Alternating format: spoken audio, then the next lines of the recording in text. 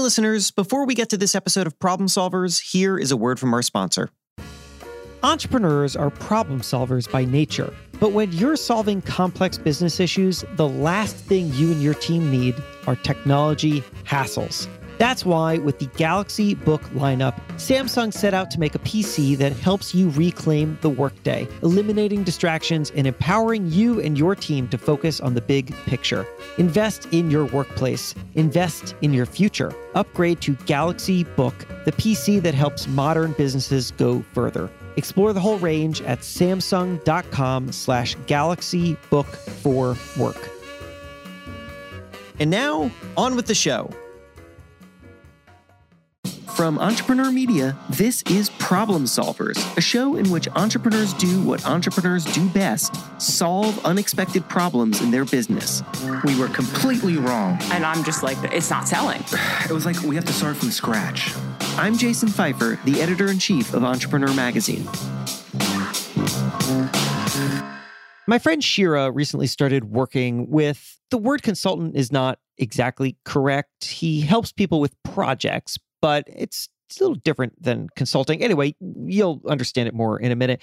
The guy's name is Peter. And Shira emails me and says, hey, this guy's got a really interesting philosophy on business that I think that you would appreciate. And it's a lot about how business people can learn a lot from art. And I said, well, okay, that sounds possibly interesting. Maybe have him jot down some thoughts and you can send them to me. And so that's what happens. And then I get this email one day and it made me pause. It was interesting. I just want to read a little bit of it to you here. He writes, one of the initial differences between thinking like a business person and an artist is the question of use or uselessness. All artworks are fundamentally useless. No one needs them, really. And here, let me pause to just fill in some gaps here, right? This is true.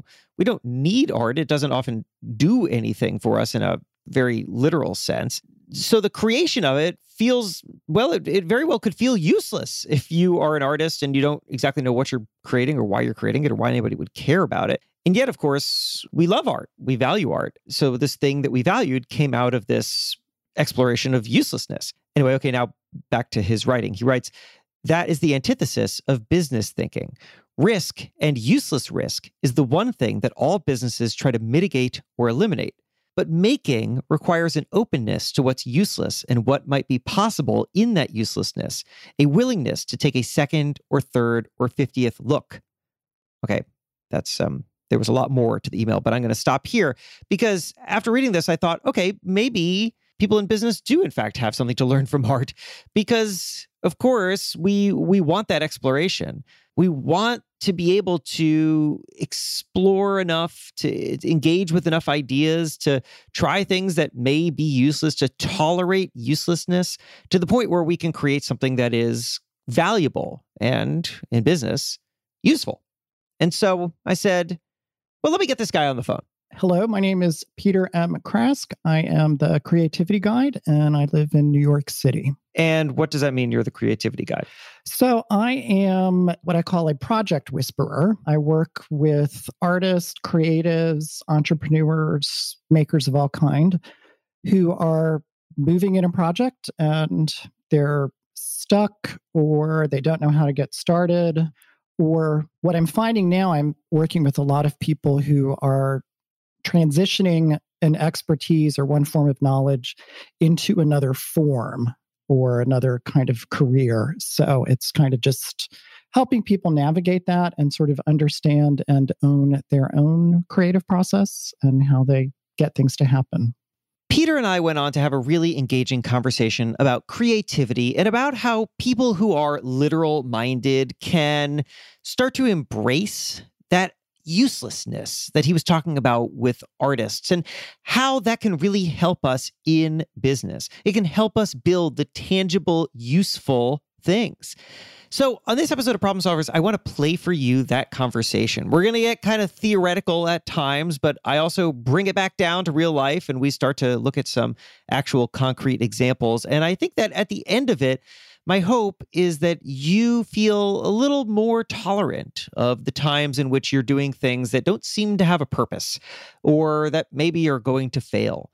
Because, of course, those are all parts of the creative process. And it doesn't matter if we're painting on a canvas or if we're building the next great business. All of that is creative. So anyway, after the break, a creative conversation with the Creativity Guide.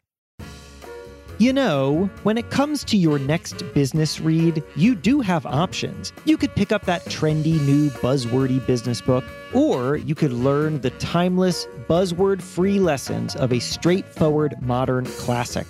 I am talking about Good Profit by Charles Koch, a CEO with a real-world track record of decade upon decade of actual exponential business growth. Want the lessons from somebody who's actually done it? Start by visiting goodprofitbook.com. goodprofitbook.com. All right, we're back.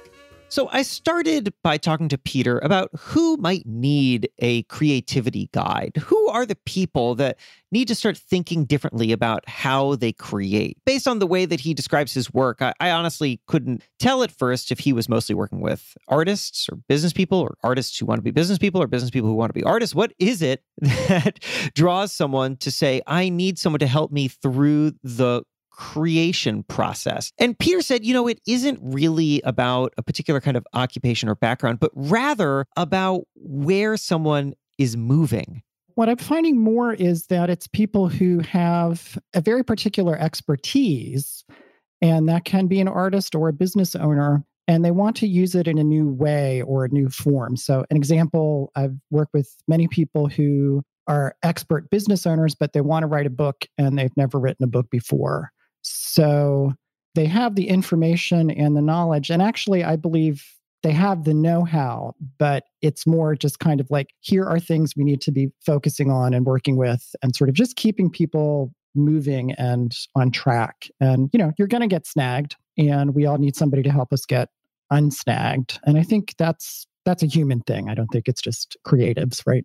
So with that, I wanted to pick up from what I was reading in that email, this idea of uselessness and how it's so core to a way that an artist creates, and how that can be useful in a business realm that doesn't generally tolerate uselessness.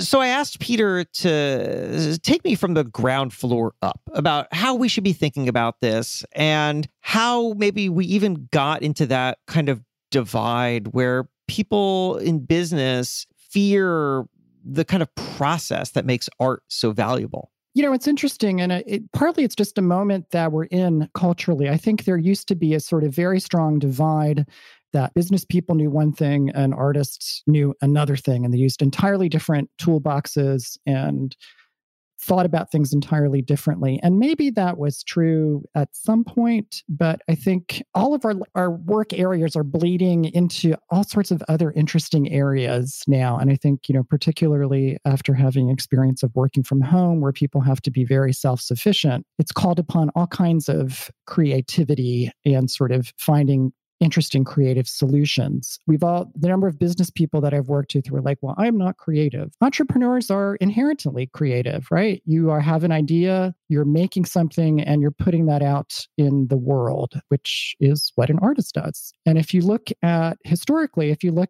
many of the great artists, they all ran huge workshops. They had assistants. They were involved in supply chains and contracts and locating rare materials and deadlines. And so the record shows that many artists had to think like business people to get their work done, just for the quantity of work. If you read any of like Michelangelo's letters, or, his search for the right kind of marble and having to travel to quarries and finding ways to get that back to Rome. And, we have this idea that there's like the heroic artist who sort of labors alone, but that's not really true, at least in my experience. But a challenging thing about art is that it doesn't have the kind of role in people's lives that the creation of a more what we would think of as traditional product does. A product solves a problem, and you have to find product market fit. It either addresses a need or it does not. Art is a harder thing in some way, in that it doesn't have an inherent value to it. The value comes from, well, I guess I don't know. What does the value come from? How do you think about that? Well, one way I agree with you. I think I've said this before, and sometimes it's just to kind of rattle people's chains, but art is kind of useless. Nobody really needs it. It's not something that you need to survive, although you can make the philosophical case that we need art to sort of help us be human. As a concept, but nobody needs a individual piece of art. No, absolutely. And there's no specific demand for, I need this piece of art, unless you are somebody who's commissioned something for a very particular niche or role. Nobody wakes up one day and says, like, I need this painting. And somebody out there has it and you find it. And art, I think this is a difference between art and business, is business has sort of quantifiable, immediate effects or connection. And art is usually indirect. The effects of it are indirect. And the artist has very little control over sort of what those effects are. I'm a business owner, but I also am an artist. And I have seen this from sort of both sides of the equation. So I've written theater pieces that have been produced, and I have a very specific idea in mind of what I think that piece is about. But I've also had the experience of sitting in an audience with 1,000 people and having no control over what they're taking in and what they're getting out of that experience. And as an artist, you have to be willing to enter that and sort of let that part of it go. Whereas a business person is all about controlling the outcome as much as you can. So what do you think a business person can learn from the way that an artist has to think about their work and present it in a marketplace? Well, I think there should be room for, I will say, uselessness, but maybe it's another way of looking at that is inefficiency, that at some part of the process, it is useless or it is going to be inefficient, and it is going to take some time to discover what that is. You mean the business, like something that a business person creates, something that an entrepreneur creates is, at the beginning at least, probably useless, or it's useless to most people and you have to convince them of its usefulness. That's exactly one way of looking at it. And I think also allowing the process to be a little messy and allowing the process to find its own form, because art in many ways is about sort of venturing into something unknown. You have the blank page or canvas, you have an idea, and then as you start working on it, it becomes something else. And you have to do a lot of sort of staying alert and awake to that process. And it can be very inefficient. It can take a novelist 10 years to write a novel. That's not a hyper efficient process, but at the end of it, you have the novel. And I think business people face that same question, although maybe with a different, obviously you can't take 20 years to get something to market. But if you look at, let's say, drug research, for instance, we were very fortunate the COVID vaccine happened as quickly as it did, but that's not usually the way those things are developed that speedily. And there is a lot of inefficiency and uselessness in it, and a lot of mistakes, or this didn't work. I think, what's the quote from Edison? It's like, I found 99 ways that didn't work, and then, success. But I think most of us, we're generally in the 99%, the 99 things that didn't work. We can all spend a lot of time there. The thing that the uselessness or inefficiency can offer, if you don't quit too soon, is the possibility of discovering something really interesting and the bigger idea. And do you want the small idea, the quick small idea, or do you want the big lasting idea that can really land and have something generative from it and that has a far reach? An example I like to use is, this is from the 1850s, and I'm just thinking of your episode about living like royalty and the color purple. And the purple was so expensive because it was milked from snails and it was very hard to find. And there had never, up until the 1850s, there never was a synthetic dye that could create purple. And in the 1850s in London, there was a gentleman who was 18. He lived with his parents. So there's hope for all people who are still living with their parents,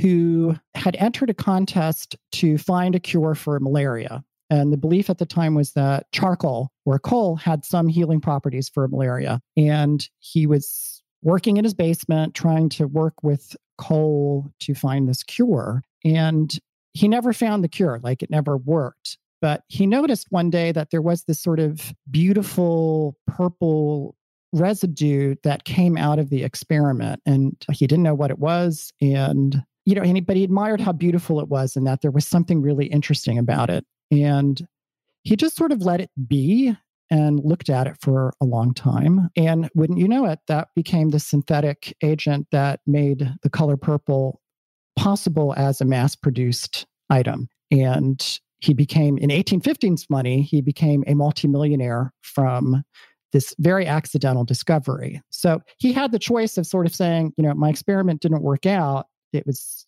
useless, or saying, what I thought I was doing didn't work and it seems useless, but maybe there's something else here. And sort of being able to stay in that place for a little bit longer than most people normally would unlocked a big secret and made him a very wealthy man. No, that's interesting. There's a similar story, of course, about penicillin and the development of that, which started as this kind of weird growth or something. It took it took a very long time to figure out what it was for. How do you guide people to tolerate the uselessness? Because what I'm hearing you say is essentially the greatest creations, whether it's art or business or a combination thereof, often come out of creating something or going in some direction, not seeing what its value is. And in fact, as far as you've gone at this point, it doesn't have value. Right. But knowing that or feeling confident enough or something, there's something that drives you to continue down this path that seems completely useless, where a lot of people would have probably abandoned it. And a lot of people are probably telling you to abandon it. But you're going to hold on and discover something at the end of this. But of course, there's no guarantee that there's something at the end of this. So how do you guide people down that journey? Oh, it's me interrupting me. You will hear the answer to that question, that very practical question about uselessness, right after this short break. This is a message for lawyers, consultants, accountants, photographers, designers, and other professionals who sell their time, which I know is a lot of you. Square is here to make your work-life balance better. How are they going to do that? Because their suite of tools works together to easily keep you organized. You can send out custom estimates to bring in more clients, accept any type of payment that your customer wants to use wherever they want to pay. Take payments in person, over the phone, through your computer, through email or text, via invoices or on your website. Get real-time reports that show you what's working best. And their built-in client management software even lets you have all your notes and client details in one place, including a card on file for repeat customers. Square's tools are built to work together so that you can spend less time on paperwork and more time on actual work. Learn more at square.com. All right, we're back. So as you will recall, Peter and I were swapping stories about great innovation that came out of some useless experimentation. So the question that I had was this, but of course there's no guarantee that there's something at the end of this. So how do you guide people down that journey? A lot of that is about just sort of trying to take the anxiety out of that, because we're in a culture that's very geared to knowing, and we're very uncomfortable with not knowing. And my basic feeling is, particularly with the new product or a new business or a creative thing, you don't know at the beginning. And there's nothing wrong with that. I think people get very sort of knotted up inside about not knowing and that something's wrong with them or they're failing. But not knowing is a great place, because then anything's possible. There's all kinds of potential within that if you can sort of relax. And so I try to get people comfortable in that kind of liminal space, because it's just, you're in between something. And I think culturally, we're very geared towards you're either here or there. And we're not very good at sort of the in-between place. And teaching people how to be comfortable in that in-between place and learning to be curious about it and learning to ask questions about it and noticing what's happening. What I find is that they start to understand their own creative process and their own process of making. And once people latch onto that, like that, once that really locks in and they're like, this is how I do it, that's when things start to happen. And they find the answers that they already have within them, but they just couldn't get to. And I think... And is that because they are now feeling like what they're doing is more intentional? Yeah. And I think it's also giving up the idea of, I have to know the answer at the start is very freeing. And it opens up just sort of more brain space in a way, because it's not like you can really start looking, because you're not willing it to be this one thing and this one thing only. And I think, it's a balance too, because a business requires planning, making art requires planning, and you have a budget, you have resources, all of those things are real. But within that, there has to be space for not knowing and improvisation and just being curious and being able to stay there. Because again, that's where you can start to sort of see things very differently and listen to yourself, because we have so many things competing for our attention and so many people telling us, well, this is how you should do it, and follow this model or follow this plan or follow this expert. And all of that information is helpful and useful if it works for you, but a lot of it isn't and can make people feel very bad about what they're doing. And then that's how they lose the project they're working on, the transition they're in. And I always just sort of say, like, I can stay in the space with them because I have to live that myself in my own work and business. And I feel pretty comfortable in that space. Yeah, that was exactly what I wanted to ask you next, which was what that has been like for you. Can you share your own experience doing this? Sure. So I'm trained as a writer and was a journalist for many years and have written nonfiction essays that have been published in anthologies and some theater writing. And you're a writer and editor yourself. Writing, the first draft is not usually perfect. And you have to spend some time sort of trying to figure out what it is you think about something and how to express it clearly. And the more you do that, I think you get a facility with being able to stay in that process and trusting that, all right, 4 drafts later, you can get to what you need to, and you can get faster at that. But I'm also a photographer, and I own my own business as a floral designer for 20 plus years.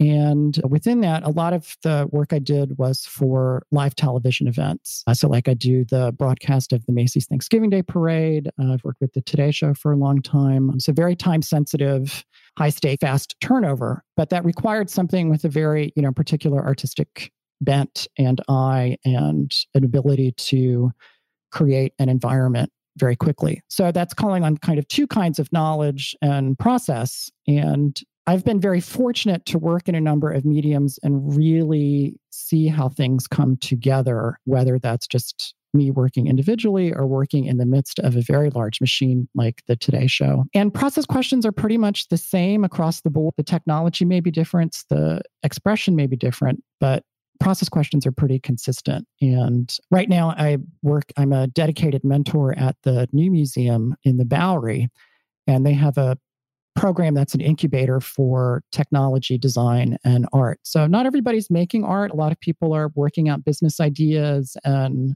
tech-driven businesses. And they're all super smart and doing really cool, interesting things. But they need sort of someone to, guide them through the process and understand their own process and anticipate where things could get snagged and how to avoid those snags or how to recover from a snag, because again, they're going to happen. So you just described a lot of different pursuits, all of them creative in different ways. How have you had to grapple with your own questions of usefulness or uselessness? And have you had to do what you were describing that you would coach clients through, which is to find a way to get comfortable with it, to best understand how you work, and therefore how the process that you're going through is not some random process with no point to it, but is in fact you executing the way that you operate and staying in that space of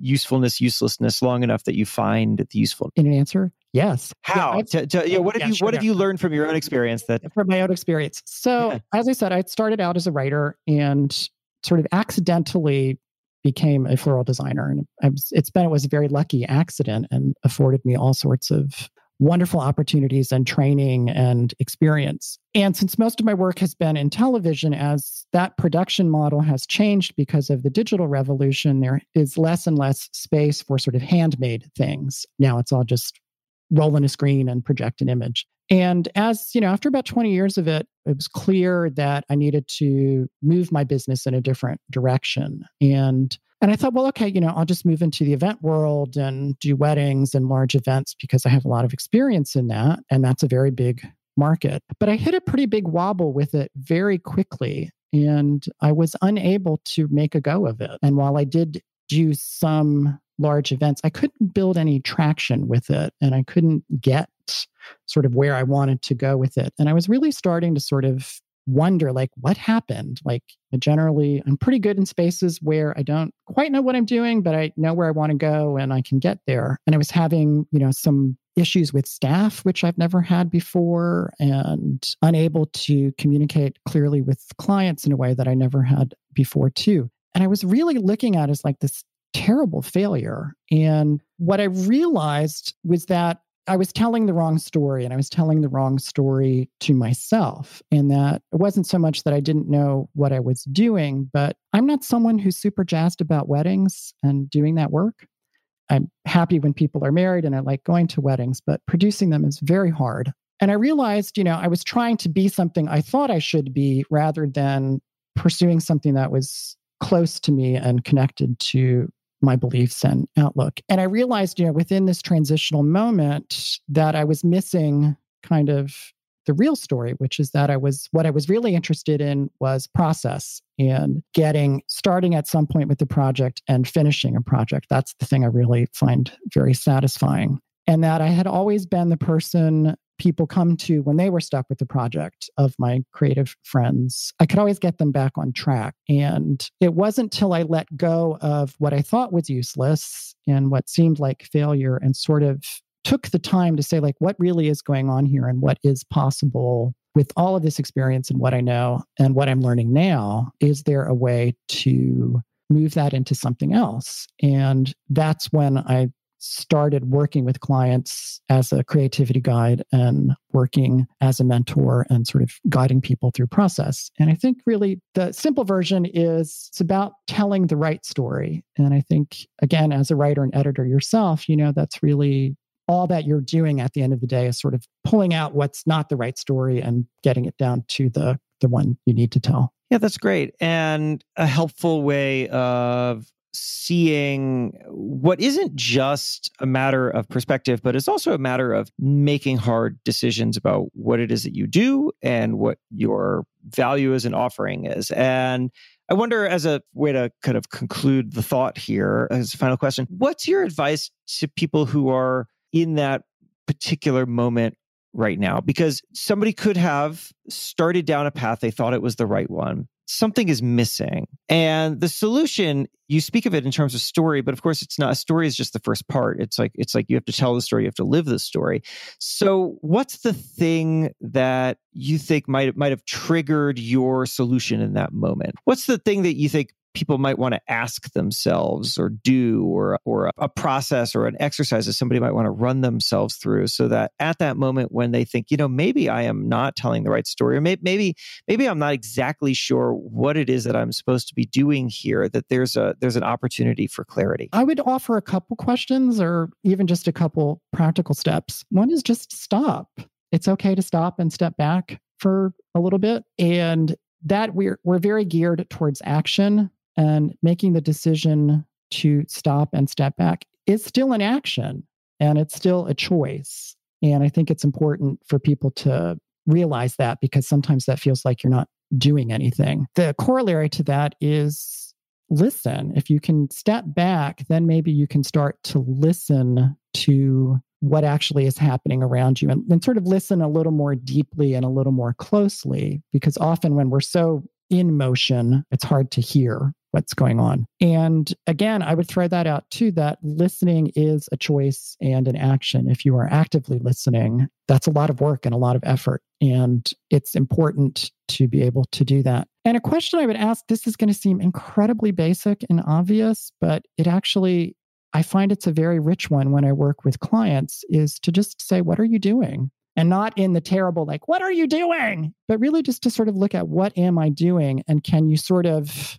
answer that question from many levels and many perspectives? Because beyond the sort of like, I am making, if I was a painter and I would say I am making a painting, that is true. But if you look at sort of why are you making that painting and start drilling down on that, you can get to something really foundational. And I think this is true for any entrepreneur, that it's beyond just I'm making a product to sell. And if you can get to that sort of core thing about what it is you're doing, that can really help somebody get oriented and sort of regain their bearings and start to look again at what is possible and sort of what new directions may be available within that. Oh, that's great. I love that question. What am I doing? Don't scream it at yourself, but it's worth asking. It's probably worth asking all the time. Right. And it's a way of, it's a good way of, to navigate and to really stay grounded, because there's a lot, as an entrepreneur, there's a lot to kind of keep knocking you off course. There's so much you have to adjust to and sort of keep tailoring how you're moving and what you're moving towards. And if you can keep coming back to that thing of what you're doing, that's a really good way not to get lost, or learn that you're not doing what you thought you were doing and that maybe it's time to make a big shift as well. Yeah. Hey, Peter, thanks so much for your time and thoughts. This was really great. My pleasure. It was great to be here. Thank you for having me. And that's our episode. I would love to hear what you think, and maybe even about a problem that you solved. You can find me at my website, jasonfeifer.com. JASONFEIFER.com. Also, I have some more useful stuff for you. I write a newsletter about how to future-proof yourself and become more adaptable and optimistic. I would love for you to sign up. It is at jasonfeifer.bulletin.com. Also, check out my other podcast. It's called Build for Tomorrow. In each episode, I take on some belief that we have that holds us back from progress and show you why it is not as bad as you think. Problem Solvers is a production of Entrepreneur Media and comes out every Monday morning, so make sure you're subscribed so you don't miss an episode. Thanks to Deepa Shah for production. My name is Jason Feifer. See you next week.